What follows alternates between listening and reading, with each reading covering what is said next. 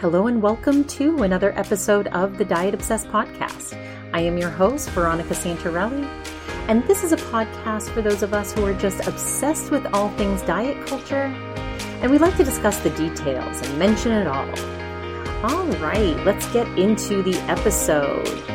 So for any of you who want to support the show, you can subscribe to Craving More, which is my premium content. You get 2 extra episodes every month.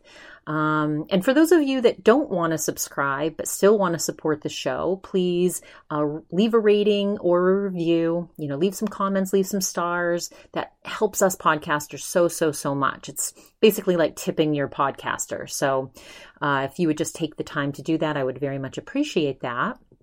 Today I'm going to be doing a review of a phenomenal episode of the Ed Mylett Show. It's called Eating Your Way to Health with Dr. William Li. So I'm excited to review that episode in a few minutes. First, just a few personal updates. So first, let's get into my mental health check-in. So this week has been really good. I mentioned on my last episode that I was going to cut back on my processed sugar this week. So, leading from last week when I recorded into this week, I've drastically reduced the intake of processed sugar. I didn't drink that much over the past, over that weekend. So my mental health is pretty good. I feel a little leaner. I feel just, I've been eating just a lot of fruit and healthy food. So I think all that helps with my mental health. I've gotten a lot accomplished this week, so that's always good. And we're heading into a holiday weekend. 4th of July is coming up. So I'm going to have a little time off, which I'm very excited about. So mental health is good. And I hope all of yours is as well. Now, to get into my diet culture media moment, I don't have anything really new except this thought that I had recently so I mentioned this woman before. She's in her 80s. She was on the Heather McDonald podcast recently. And she has fascinating stories because she used to be this, stockbroker with Goldman Sachs. And one of the only females at the time to do it. So she was wildly wealthy, put up with a lot of sexual harassment and all kinds of crazy stories that she has. She was friends with Jeffrey Epstein. She has, again, some really crazy stories about that. So I highly recommend you go and listen to that episode. But she had made a comment about how she was still dieting in her 80s. And, how she was just disgusted that there's so many obese people in the world. And, so many people were over 300 or 400 pounds. And she's making all these very shocking comments. And, coming from somebody in their 80s, of course, she was very entrenched with diet culture, growing up and, especially being in a male driven world on Wall Street.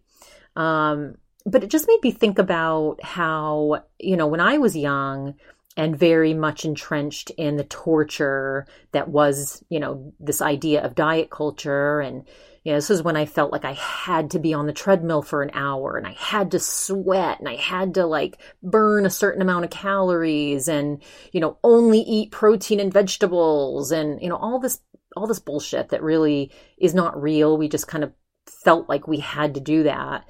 I remember thinking, I can't wait till I'm old and I can just let myself go and not care anymore. And, I thought I had this future was me, reaching a certain age where I just kind of, quote unquote, let myself go. And I was like, oh yeah, when I'm older, I won't care. And now 20 years later, as I get older, of course I care about my body and my health and even more what I'm putting into my body as fuel. The good thing though is that, I've gotten out of that torture mentality where I don't feel like I need to torture myself anymore.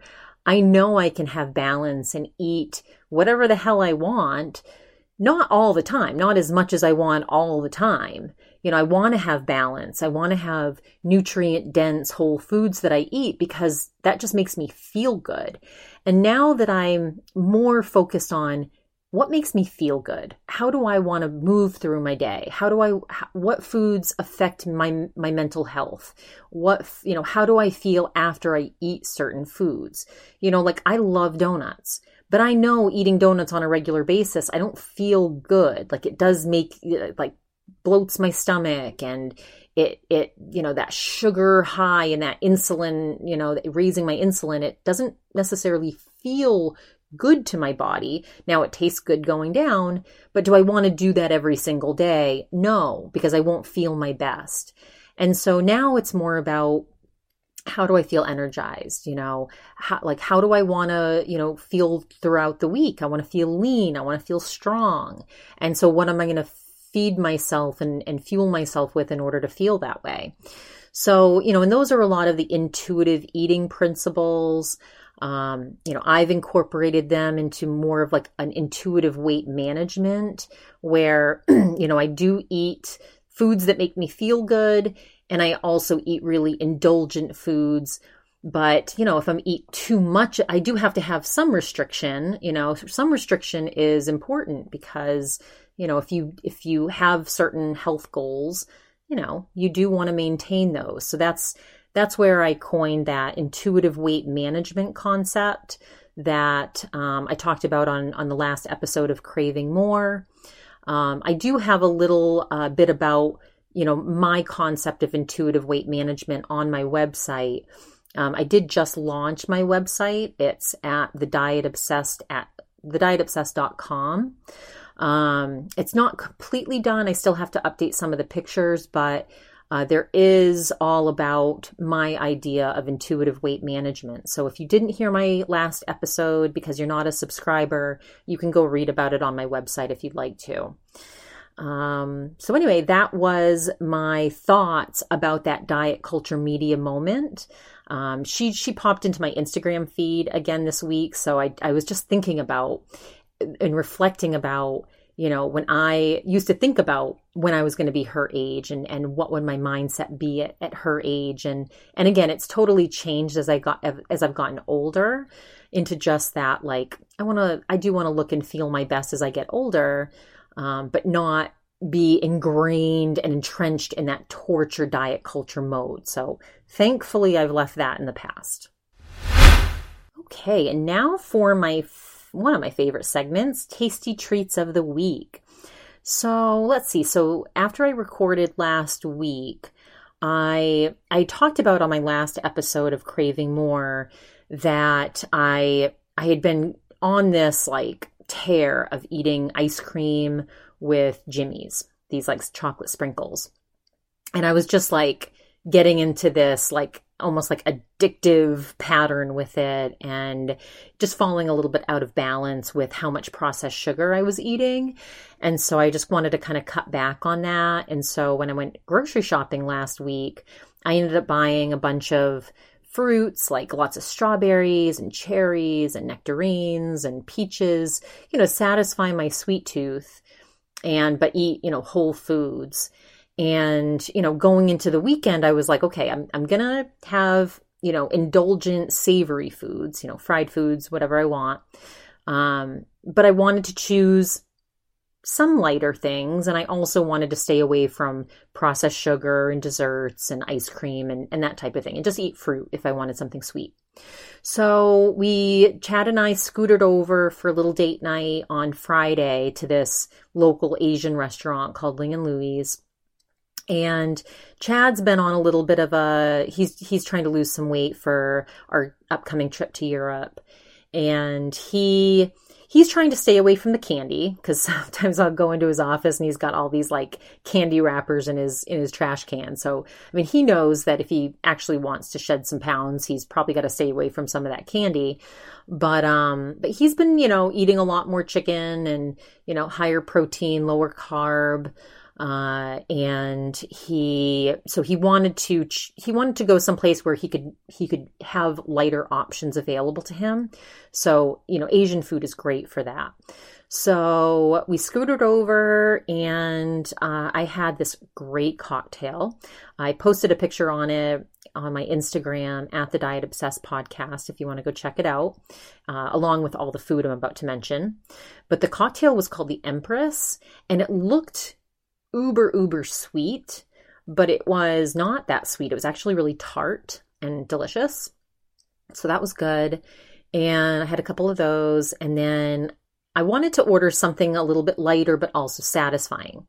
So I had been craving sushi a little bit for whatever reason. And I usually don't like to order sushi in Arizona because, you know, we're landlocked. I'm from Maine. We get the best seafood in the world in Maine. And, you know, I've California too. So I've been spoiled with excellent sushi. But I think I've just seen it on a lot of Instagram posts lately. So I was kind of craving sushi. So I ended up getting this yellowtail roll, and I ordered some, it had this like gross red, like, I don't know what it was. It was some kind of sauce maybe, but it was like this dollop of like, it was kind of like it had a weird texture. It was almost like a slimy gel-like texture.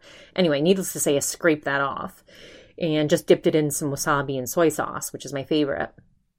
So I had that. It was okay. I should have ordered that first because I'm not a huge raw fish person. I do prefer like a roll over sashimi because it's just of the texture.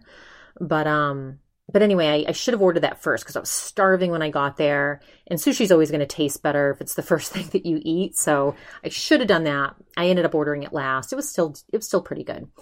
And I did get some chicken lettuce wraps, and Chad and I also shared some steak lettuce wraps. I tried one of the steak lettuce wraps. I didn't really like it. I don't know, the texture of steak, like the chewiness of like the fat that's in it. Ugh, I didn't like that with the lettuce. You need like some bread to absorb some of that chewiness from fat. I don't know. I just didn't like it.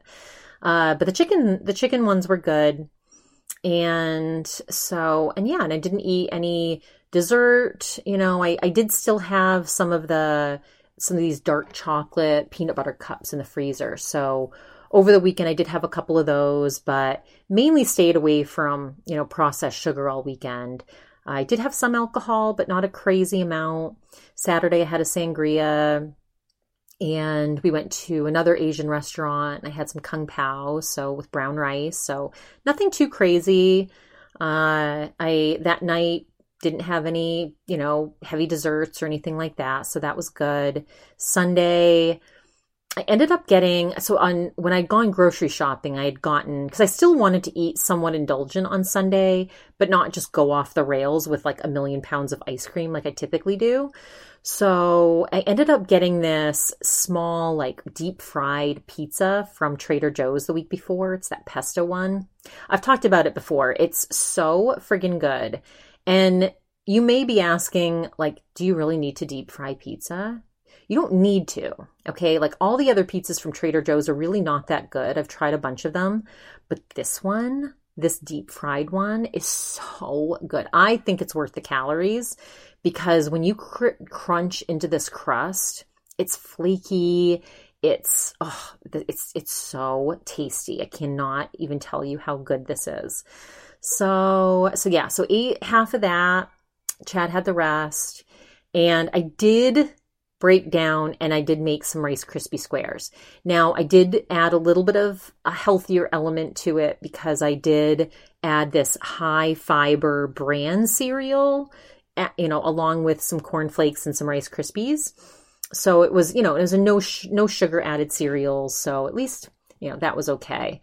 But yeah, I mean, I had the stuff to make them, and I was, of course, craving lots of sugar, and it was before my Monday, which is, you know, I like to be extra indulgent on a Sunday before I get back on my really healthy whole food kick for the week.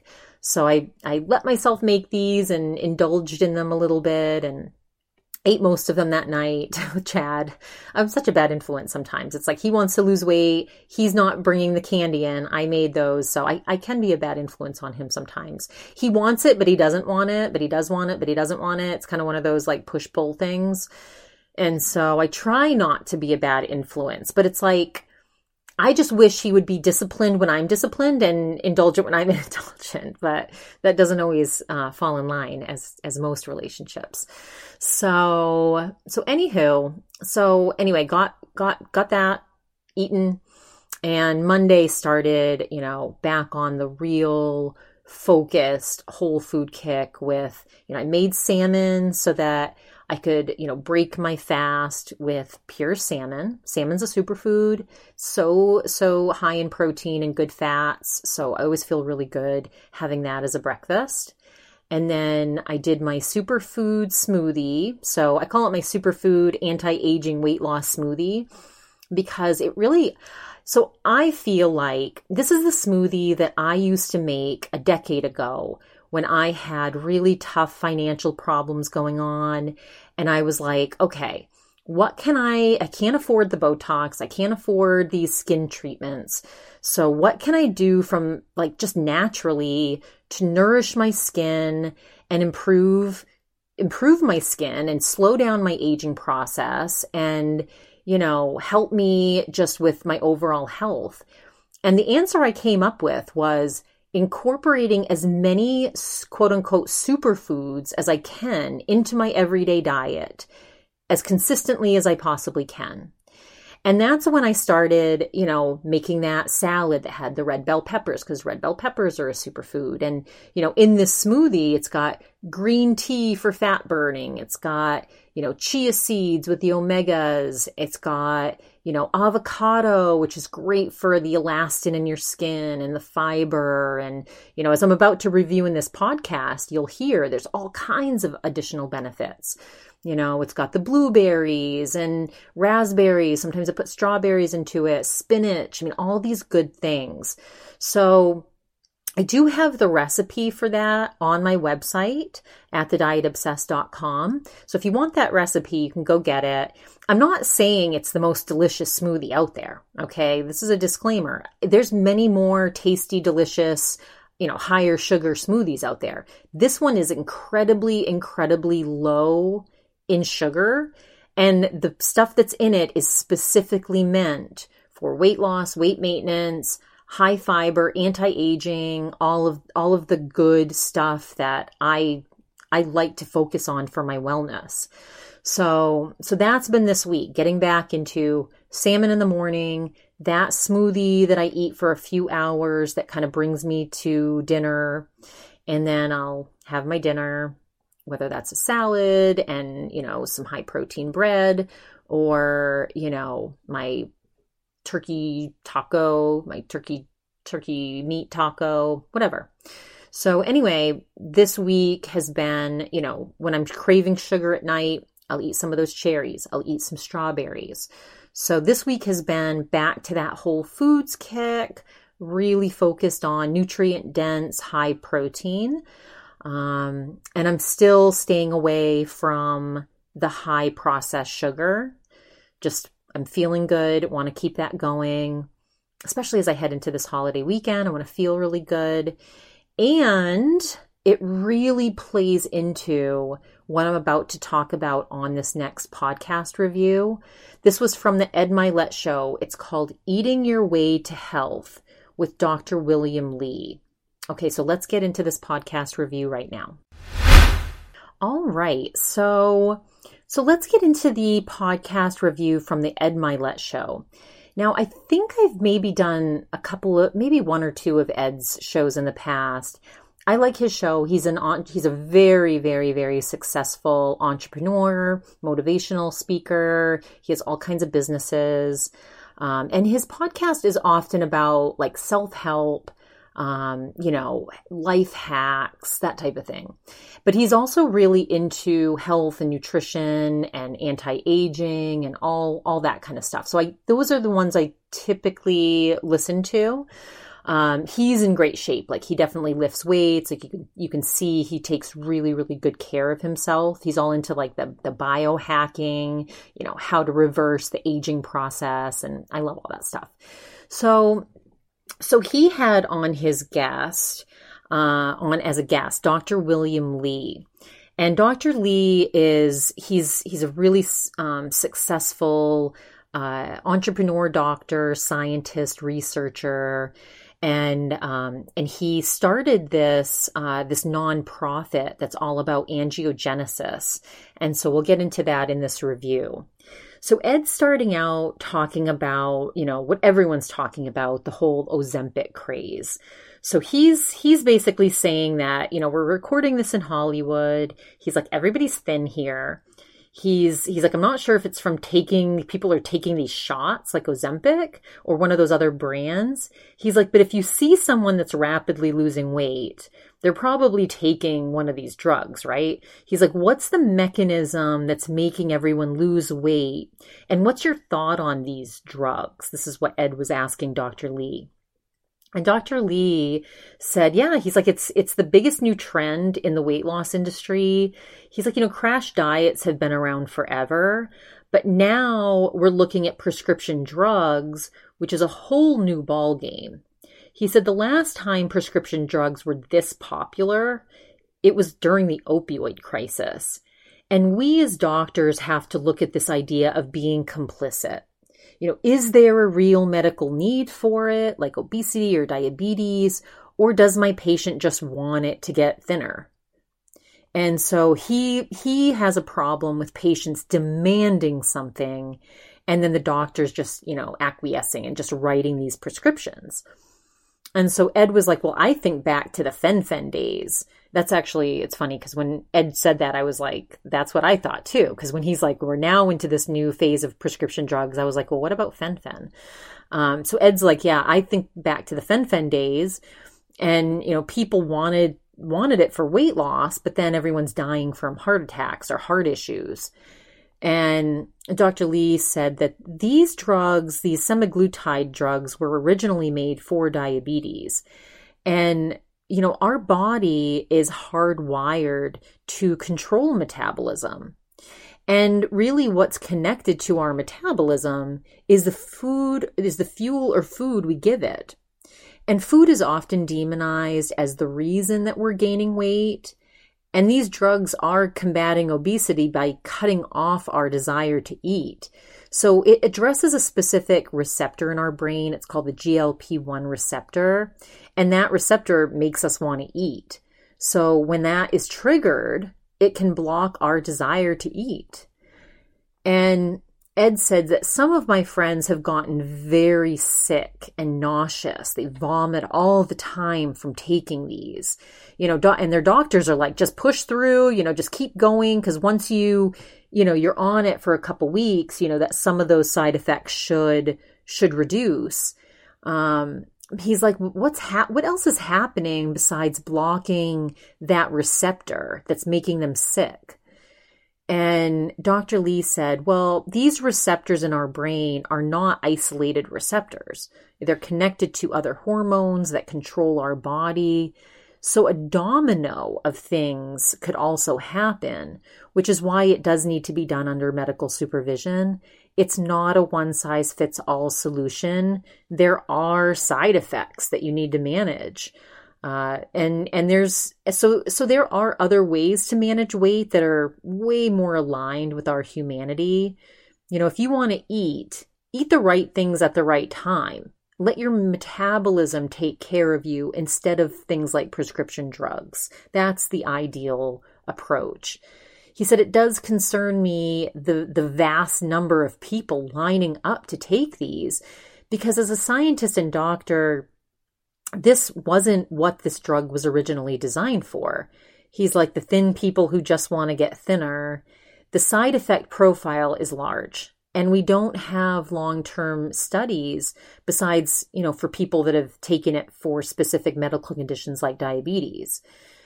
And Ed said, we're going to get into all those healthier ways to lose weight and metabolism in just a second, but just two more questions about these weight loss drugs. He's like, one, is there something about these drugs that's causing glucose regulation? Is that why diabetics are using it? Or is it simply just an appetite suppressant? And Dr. Lee said, it's fundamentally mainly an appetite suppressant. He said, my background is drug development. I've helped with over 43 FDA approved drugs. And what happens in drug development is there are always additional benefits or side effects other than what the researchers are specifically, looking for in whatever condition they're currently researching. And those benefits or side effects could be for a different condition altogether. And so if you can harness those benefits for those other conditions, that can be incredibly useful. For example, metformin. This is also used for diabetics. He said, but it's also been proven effective for the symptoms of long COVID. It can also help reduce the risk of certain types of cancer. So there is a silver lining in rediscovering new uses of pharmaceuticals. So I'm not denigrating where these weight loss drugs came from. What I'm more concerned with is everyone is jumping on this bandwagon when there are much better, safer ways to control weight than a prescription drug. And Ed said, it's funny you mentioned metformin because I have friends who have been prescribed metformin for diabetes and they're switching to these semaglutide shots because it's like metformin on steroids for their weight loss. Or at least that's how Ed's describing it. He said, the people I know that have taken this for weight loss, I don't know. He's like, they just don't look right to me. He's like, just talking aesthetically. He said, they don't look healthy. Is that because people get nutrient deficient? I've had friends that lose weight from working out and eating right, and they just look fitter and better than the people that are losing weight on these shots. And so Dr. Lee said, there are a few things going on here. One, to be fit and healthy, we want to eat food and nutrients and for our metabolism to regulate everything in a reasonable way. So when you take a shot that prevents you from wanting your nutrients, it's denying a basic human instinct. He said there's a saying that we should listen to our body. And this is basically like putting in earplugs, so we can't even hear our body. And so nutrient deficiency is definitely the first issue. The second issue is to artificially promote weight loss like these drugs do for people who aren't needing it medically for a specific condition. You can lose weight in strange places and develop something called Ozempic face. So you just don't look right. And that's really, what happens when you mess with the body's engine. People should lose weight in a more balanced way, in a way that's both right for our body and our mind. And then the third consideration, back to these side effects. All prescription drugs have side effects. And I doubt people are reading all the fine print. He said, and doctors, they need to properly follow up and track these patients. And, some are great and some do that and some don't. And Ed said, I'm not a doctor. I'm just going by looks. But if people have lost 40 pounds, I guess that must be healthier than carrying around that weight. But now let's turn to your other work. He said the process of angiogenesis. Can you just explain that to us? And so Dr. Lee said, now just breaking from this podcast for a second, I was curious what they were going to talk about with angiogenesis because I've studied the term angiogenesis as it relates to cannabis because I'm in the cannabis industry. And what we know about cannabis is there are anti-cancer properties where it can help prevent the new formation of cancer cells. So, it can halt the angiogenesis of cancer cells. So that was always really fascinating to me with, cannabis and cancer research. And so I was kind of curious how this was going to relate to what Ed and Dr. Lee talked about. So Dr. Lee said it's about how our blood vessels grow and circulate. Angiogenesis is really the development of new blood cells. And so the system plays a huge factor in health because it's how our body circulates oxygen and nutrients throughout our body. So when our blood vessels are healthy, you're healthy. And when they're not, you get sick and vice versa. So sometimes an illness can damage blood cells. And I started a nonprofit that looks at angiogenesis and blood vessels and how it connects health and disease by looking at a common thread. He said, we can harness our blood vessels to work for us rather than against us. And Ed said, I didn't know that the body had the ability to create new blood. He said, he's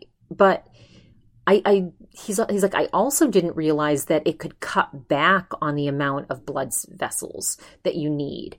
So he said, will you talk about that for a second?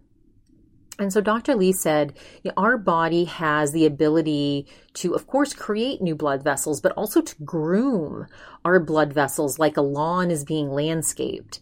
And what that does is it ensures that there aren't an overabundance of blood vessels that could create disease. So what our body does is it scours for when we need extra blood cells or if we need less in some areas. And so Ed said, so with cancer, it seems that there's an excessive growth of vessels surrounding a particular area. Is that right? Whereas with heart attack or stroke, there's a deficiency of blood vessels, or with things like hair loss. And Dr. Lee said, or erectile dysfunction. And so Ed was like, well, so it's a lack of blood vessels. He said, is it a lack of blood vessels in general? Or is it the functioning of existing ones? And Dr. Lee said it's either there are too few blood vessels or they've died back, or it could also be that they're just not functioning properly. Maybe they're not delivering the oxygen or nutrients that are needed. And so Ed said, so if someone has cancer cells or a tumor, is the idea that you want the body to restrict blood vessel growth so that you can choke that disease? And Dr. Lee said, we are all actually constantly forming cancers in our body all the time. Cancers form when there are mutations or mistakes genetically in our body. And we have 40 trillion cells, so there's lots of room for error. Our body basically has to copy, paste itself pretty much every day. And it's going to make mistakes, with the genetic formation of cells. And these mistakes or mutations can form cancer, but they're so small and there's no blood source feeding them. So our immune system just sweeps them away. But occasionally cancer cells figure out how to hijack the system and release chemicals that act like fertilizers that cause blood vessels to grow, something called torsin, which could enable it to grow 16,000 times the size in just 2 weeks. And the same blood vessels that feed the cancer allow cancer cells to escape into circulation, which is when metastasizing starts. And that's when, people have a big problem. So one of the big breakthroughs in modern medicine has been understanding this fundamental principle of cancer and the fact that the body can naturally groom blood vessels and prevent them from growing. We can actually use medicine or diet to prevent the body from allowing blood vessels to feed cancer. And Ed's like, this is huge. Let's talk diet. Diet as it relates to inflammation. So when there is inflammation in the body, is it the blood vessels that are inflamed? And Dr. Lee said blood vessels are there from birth, and they function like a highway with all the cells running through it, delivering all the oxygen and nutrients. Inflammation is like pouring gas on the road and lighting it on fire. Now, traffic is going to slow down. The road might bubble up and melt. Traffic might stop completely, and you'll have all kinds of problems. So inflammation in one spot is bad enough. For example, if you need a root canal, your tooth is on fire and you actually need to drill it out and repair it because the blood flow is disrupted and all kinds of pain is happening. And so you need to fix it. He said, now think of systemic inflammation. Now, instead of a localized fire, it's all over your body, like a forest fire getting out of control. You're not going to feel great. A lot of people, inflammation can actually trigger cancer cells. And inflammation can also damage blood vessels. So inflammation is terrible for vascular health. Inflammation does serve an important purpose. It points out the areas that are in distress, but then we need it to go away. So chronic inflammation is really a very bad thing. And Ed said, so does food affect inflammation? And Dr. Lee said 100%. He said, let's first talk about foods that can cause inflammation. So fried food, ultra-processed foods, soda, they all have been shown to trigger inflammation. And it's fine if you eat like this occasionally, but some people eat like this all the time. Junk food, fried food. I knew someone that used to have 2 6-packs of soda every single day. And Ed's like, you're real big on pointing out how bad soda is, huh?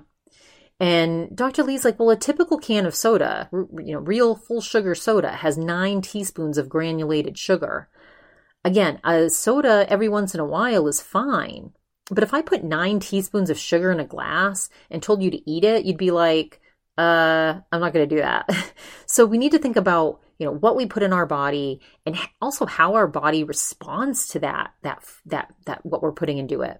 So if you're putting all kinds of ultra processed foods in your body with artificial flavors, colors, preservatives, and fried food, this literally sets your body on fire. So your body will try to naturally lower it, but if it's constant, your body's going to lose. The silver lining is that there are lots of foods that have natural anti-inflammatory effects. Things like watermelons and pineapple and guava. They're mainly fruits and vegetables. But, think of the Mediterranean food culture. We've drifted so far away from foods of humanity to this industrialized, processed world. But if we rediscover our history of Asian and Mediterranean food culture, those are blue zone cuisines where people live the longest. They just sleep, eat, have less stress, move a lot. It's just natural ways of preventing inflammation and disease. And so Ed said, now what about exercising? Can exercise actually cause inflammation? And Dr. Lee got excited about this. He's like, well, when you work out, you're actually breaking down muscle and your body regenerates and you grow new blood vessels. And then you're actually recruiting stem cells that are stored in bone marrow to repair and rebuild. So you take one step back with exercise, but then 2 steps forward with the repairing, regenerating effects. So you'll be bigger and better. So Ed said, so the repairing process is beneficial. I always wondered about people who, work out a lot, but then eat all the processed protein bars and, sugar-filled pre-workout drinks. And I wonder if the combination is good or bad. And Dr. Lee said that the whole high-performance fitness world is about breaking down the processes of growing muscle, increasing strength, fitness, and endurance, and seeing if we can add the specific things we've identified to enhance that process. And, what we realize is food as medicine research is you can't just take one thing, like a whole bunch of one protein from one source, or, bone broth will fix everything because it has collagen in it, and make it seem like you can reduce it to that level of simplicity. We mislead ourselves into thinking there are easy fixes for things. The second thing is we may be ignoring the better benefits we get from whole foods. By being hardcore and focusing on a few products to build you up, you may not be eating in a balanced way with enough nutrients. So there's a whole galaxy of micronutrients we are discovering every day that are amazing, including micronutrients that can fire up your metabolism.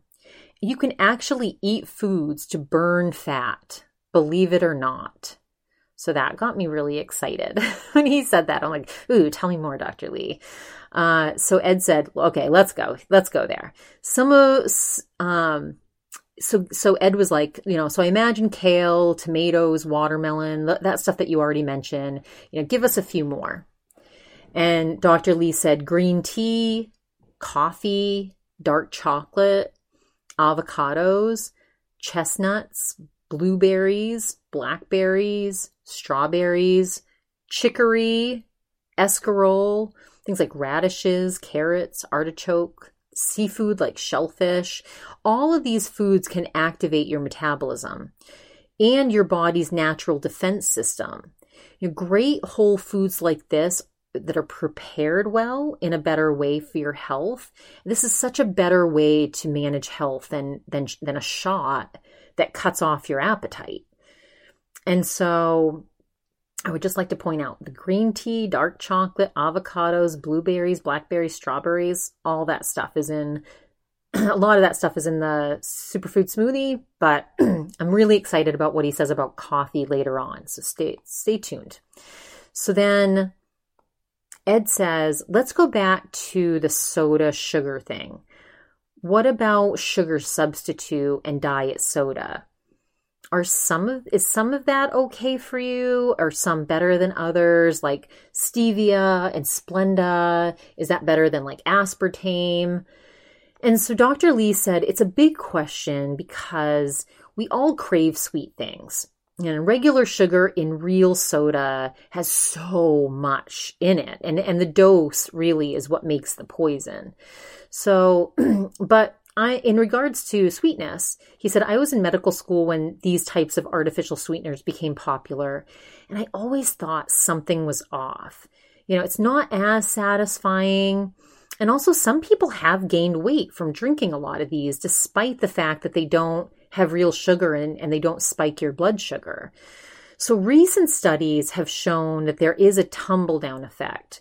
Okay, insulin doesn't rise, but these chemicals tumble down to your colon and lower intestine where they can destroy your gut health and can disrupt your microbiome.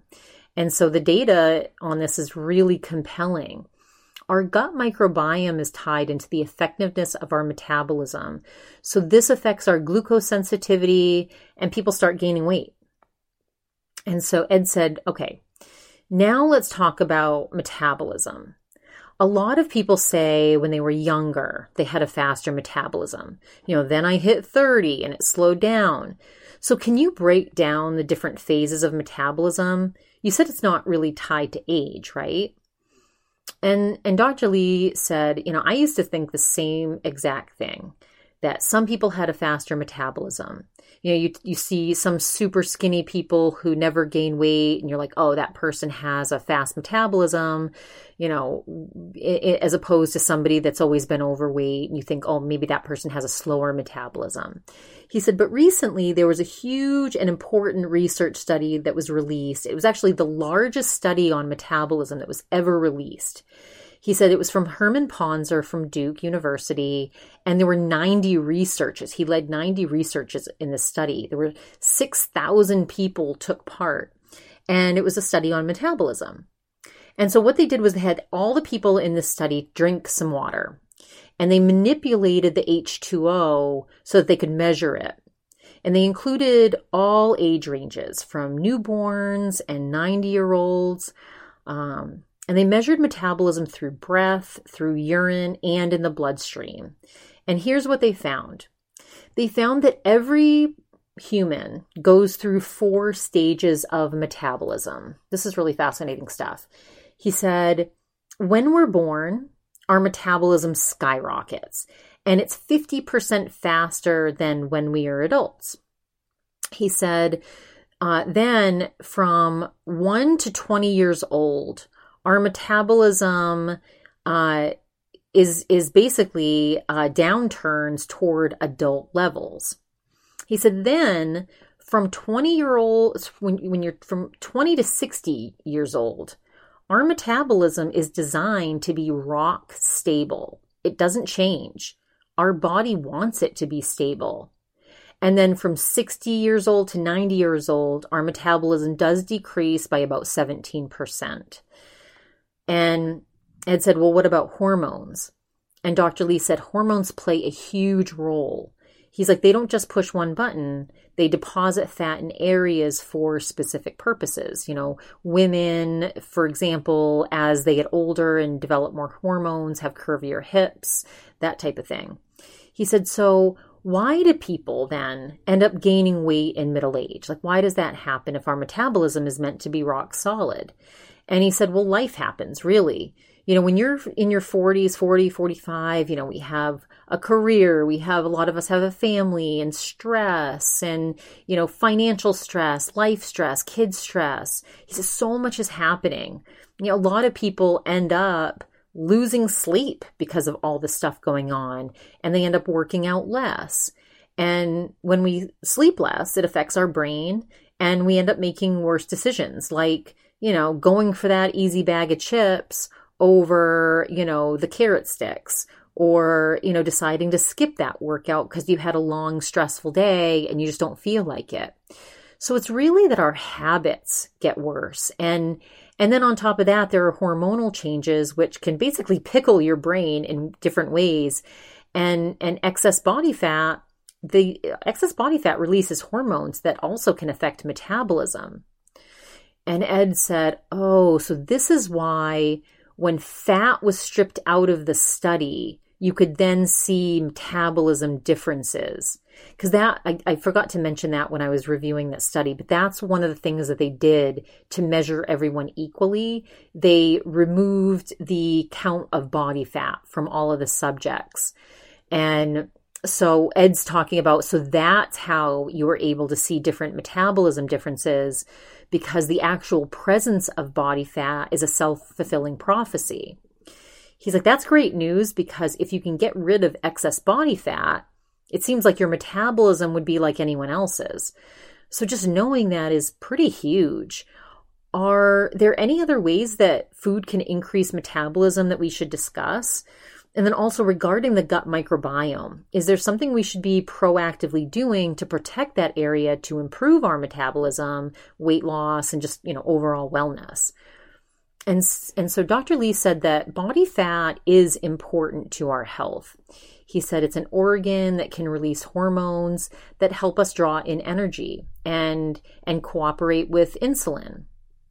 And brown fat can fire up like a gas range in your kitchen. So there's white fat and brown fat. The white fat is what jiggles. It's under our arms, thighs, butt. We don't like it. It's unsightly, but it's not the most dangerous. The most dangerous fat is called visceral fat.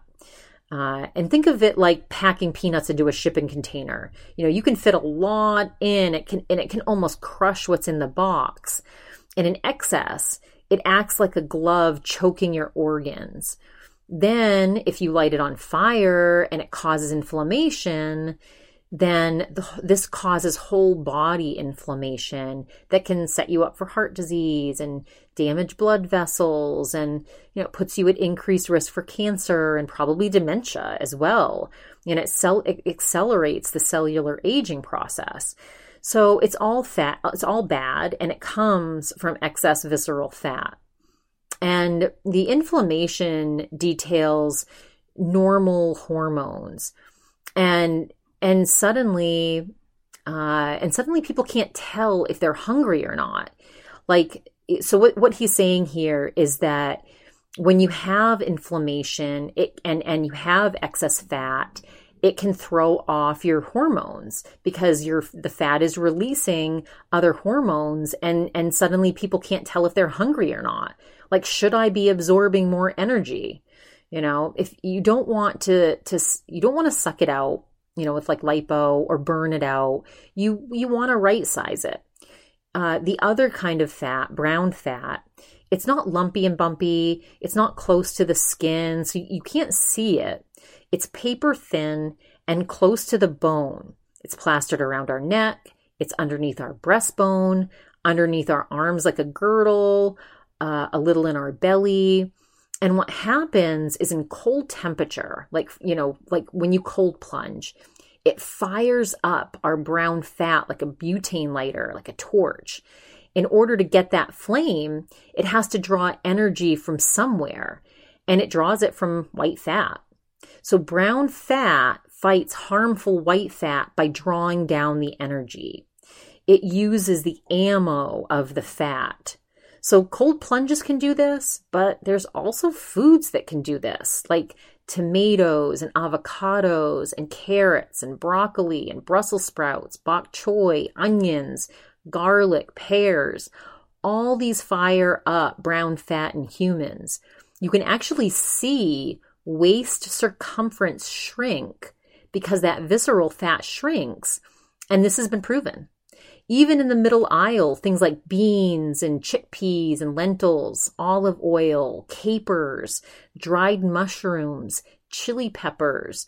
That heat or zing from chili peppers is caused by capsaicin. There's actually capsaicin receptors on your tongue, and it triggers your brain to release a hormone called norepinephrine, which fires up brown fat. And it's a stress hormone, which is why you sweat. So why inject ourselves to block our human nature when there are so many natural things we can do and natural foods that we can eat that can fire up our, brown fat in our metabolism? He said, of course, you can eat too much. And of course, there are certainly smarter times to eat throughout the day for our metabolism that are better for us. But part of enjoying the human experience is to enjoy food. So when he talked about this, just a side note from this podcast review, when he's talking about how garlic and again, avocados and onions, all these things that I eat so much of, when he's saying that these fire up brown fat, that's exciting to me. It's like makes me, like things like this, learning science like this, it excites me to want to continue to like do these biohacking things, right? And try to, I want to go get his book and incorporate as many of these foods into my everyday life as possible. Imagine eating a whole day of just these anti-inflammatory, brown fat, energizing foods, maybe, and doing a cold plunge. It's like, hello, it's just so cool that you can hack your aging process this way and your fat burning process this way. And a lot of these foods that he mentions are in my Superfood weight loss anti-aging smoothie. So it makes me feel good that a lot of the stuff that I kind of hypothesized from researching what superfoods do, like way back in the day, there's a lot of research proving efficacy here. And so that excites me. So getting back to this review, Ed said, okay, so when you say that there are better times to eat, I assume you believe in intermittent fasting, like feeding windows, right? And Dr. Lee's like, I do. He's like, here's what I tell people about intermittent fasting. It's a trend, it's a fad, but it's also very real, and it's how our body functions. He said, when we are sleeping, we are not eating, we are naturally fasting, which is why breakfast is to break the fast. Also, when you're not eating, your insulin goes down. Your metabolism shifts gears into fat burning mode. So during the day, when we're eating, you put food in your mouth, insulin goes up, and your body takes that energy, moves it into your cells, then it stores the extra as fat. So you're essentially putting fuel in your fuel tank naturally. Then when you're sleeping and fasting, your metabolism goes into burning mode.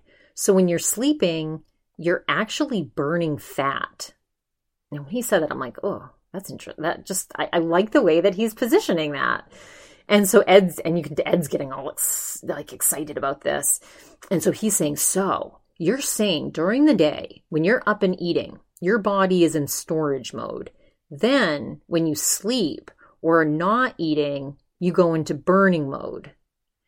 And Dr. Lee said, the simple way is to get your body to do the heavy lifting from a metabolism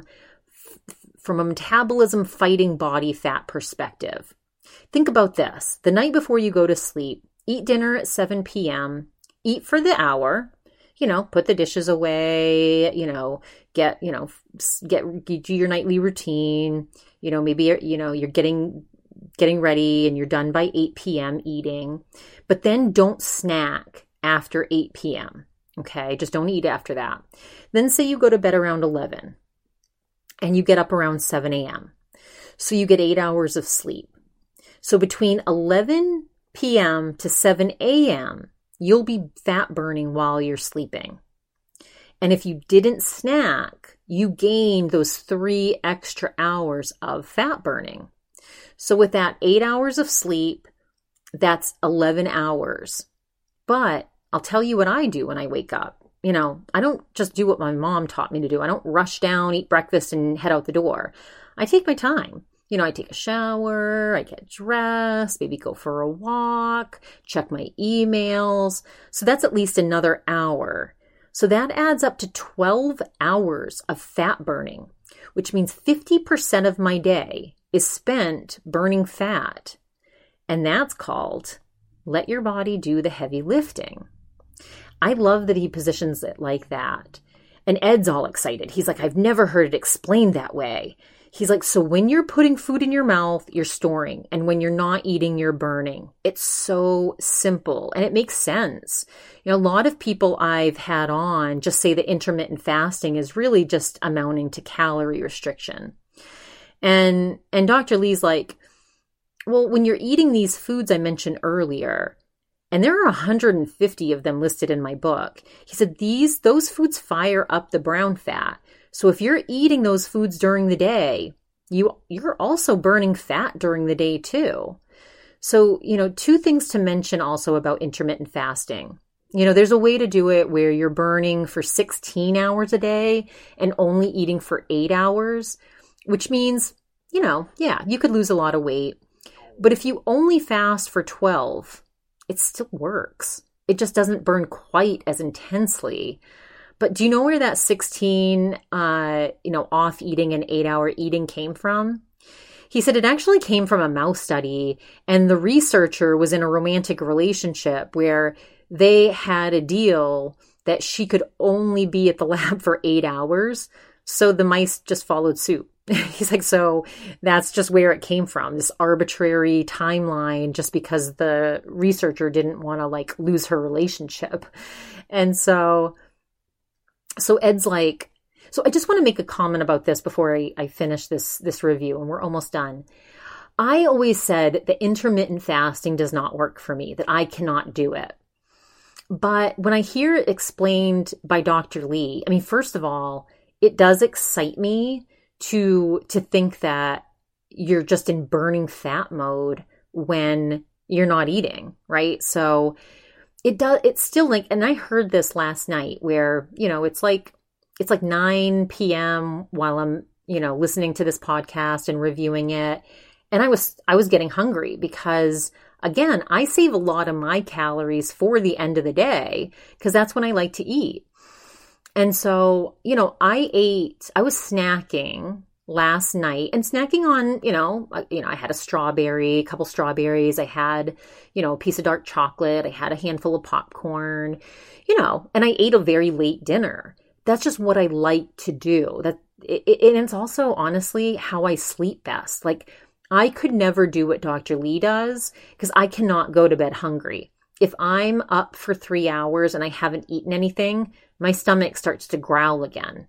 And I can't go to bed with my stomach growling. It affects my sleep.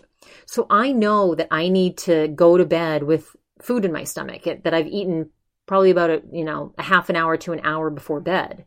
So last night I went to bed around 10:30 and I stopped eating right before 10:30. I had my last strawberry around 10:30.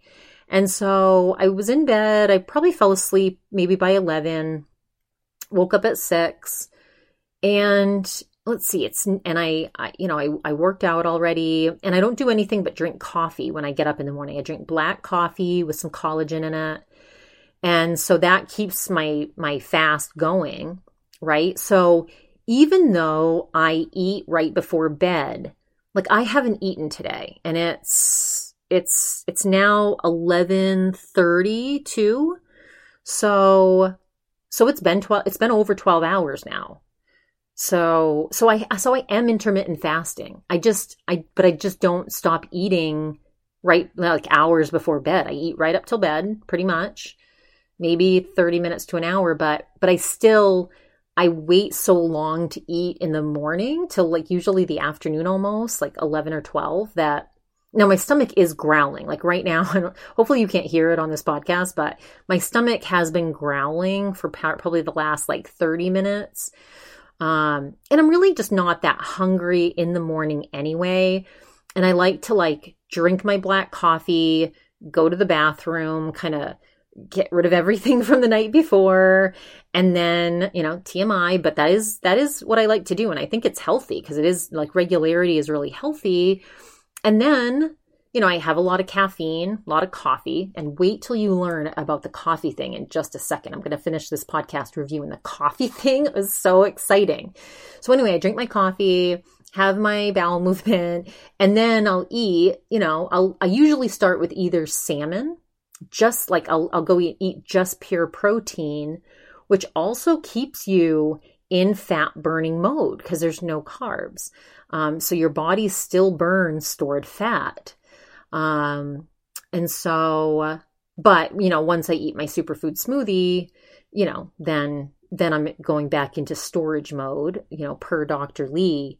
But I have to say, like, I've heard of all these concepts, before. It's just the way he's positioning it and the way he's saying these things and describing them. It feels new. It feels slightly different and exciting. And it's so interesting to hear about how scientifically our body functions and how we can increase our metabolism through the foods that we're eating. I've always thought that, and I love hearing it from a doctor and a researcher here. So anyway, then Ed wanted to talk about aging, which was so exciting. This is such a great podcast. So he said, let's talk about aging. Is there anything in our diet or nutrition to slow the aging process? Or is it just doing these things you mentioned? And so Dr. Lee said, we age from the day we are born. The issue is what we are doing to our cells that can speed up our cells' natural aging process. For example, people who smoke or drink excess alcohol. It's the ethanol in alcohol that causes skin cells to age faster. The sun, of course, the UV and UVB rays. If you're stuck in traffic, a lot of people don't think about the sun they're taking in while they're stuck in their car in LA traffic. He goes, so what does our body have as a defense? Well, our own DNA can repair itself. It can repair that damage. But the question is, how can we speed up that process of repairing? Well, food can do that. Take tomatoes or watermelon. If you eat some of these before you go into the sun, it can help protect your skin from that sun damage because it has a compound called lycopene. Coffee, this is exciting. Coffee, just 1 to 4 cups of coffee a day will slow down the burn of your life fuse. You can actually gain months or years of your life back when you measure the burn rate on your cells simply by drinking organic coffee. Organic coffee, he said, is the best because it contains something called chlorogenic acid. And this is something that the coffee bean plant will produce as a natural defense against bugs. So obviously, if pesticides are being used, the plant is not going to create as much of this chlorogenic acid. But, if it's organic, then it's going to produce a lot of this chlorogenic acid because it's defending itself against the bugs. And, this compound can actually slow down your aging process, and not coffee that has all of the sugar and the flavorings, the artificial sweeteners. It needs to be just, pure coffee. He said, and I would venture to guess that the collagen is okay. Like, I'm not putting anything artificial. It's just collagen. I think I do need to check to make sure that I don't think my coffee is organic. I always buy it I always buy my coffee from Marshall's or from TJ Maxx because it's on sale and it's really good and cheap. But I have to look next time to see if they actually have organic, because I don't think it's organic. I'm going to go look right after this. I might start getting organic coffee. I actually will start getting organic coffee after the rest of what I'm currently using is gone, specifically because he just said it can literally turn back the aging process. I cannot explain how exciting that is to hear and just fascinating. So lots of really good little tidbits of education in this. You know, I learned through this podcast that I actually am intermittent fasting, that a lot, like all the foods I put into my superfood smoothie help me burn fat during the day even, and obviously at night. That a lot of the foods that I naturally eat have been proven to slow down aging, you know, burn fat, all of the things that I had always hoped and thought they did. But actually now there's scientific evidence about it. So exciting stuff. I hope you enjoyed this podcast review. Again, more episodes coming. So if you want more than just 2 episodes a month, please subscribe to my premium content, Craving More. And please follow me on Instagram and Facebook at The Diet Obsessed and Diet Obsessed Podcast. If you have any questions, comments, feedback, please DM me. Go check out the Superfood Smoothie anti-aging weight loss recipe on my website, thedietobsessed.com. More good content coming. And until we meet again, I hope all of you have a very balanced week.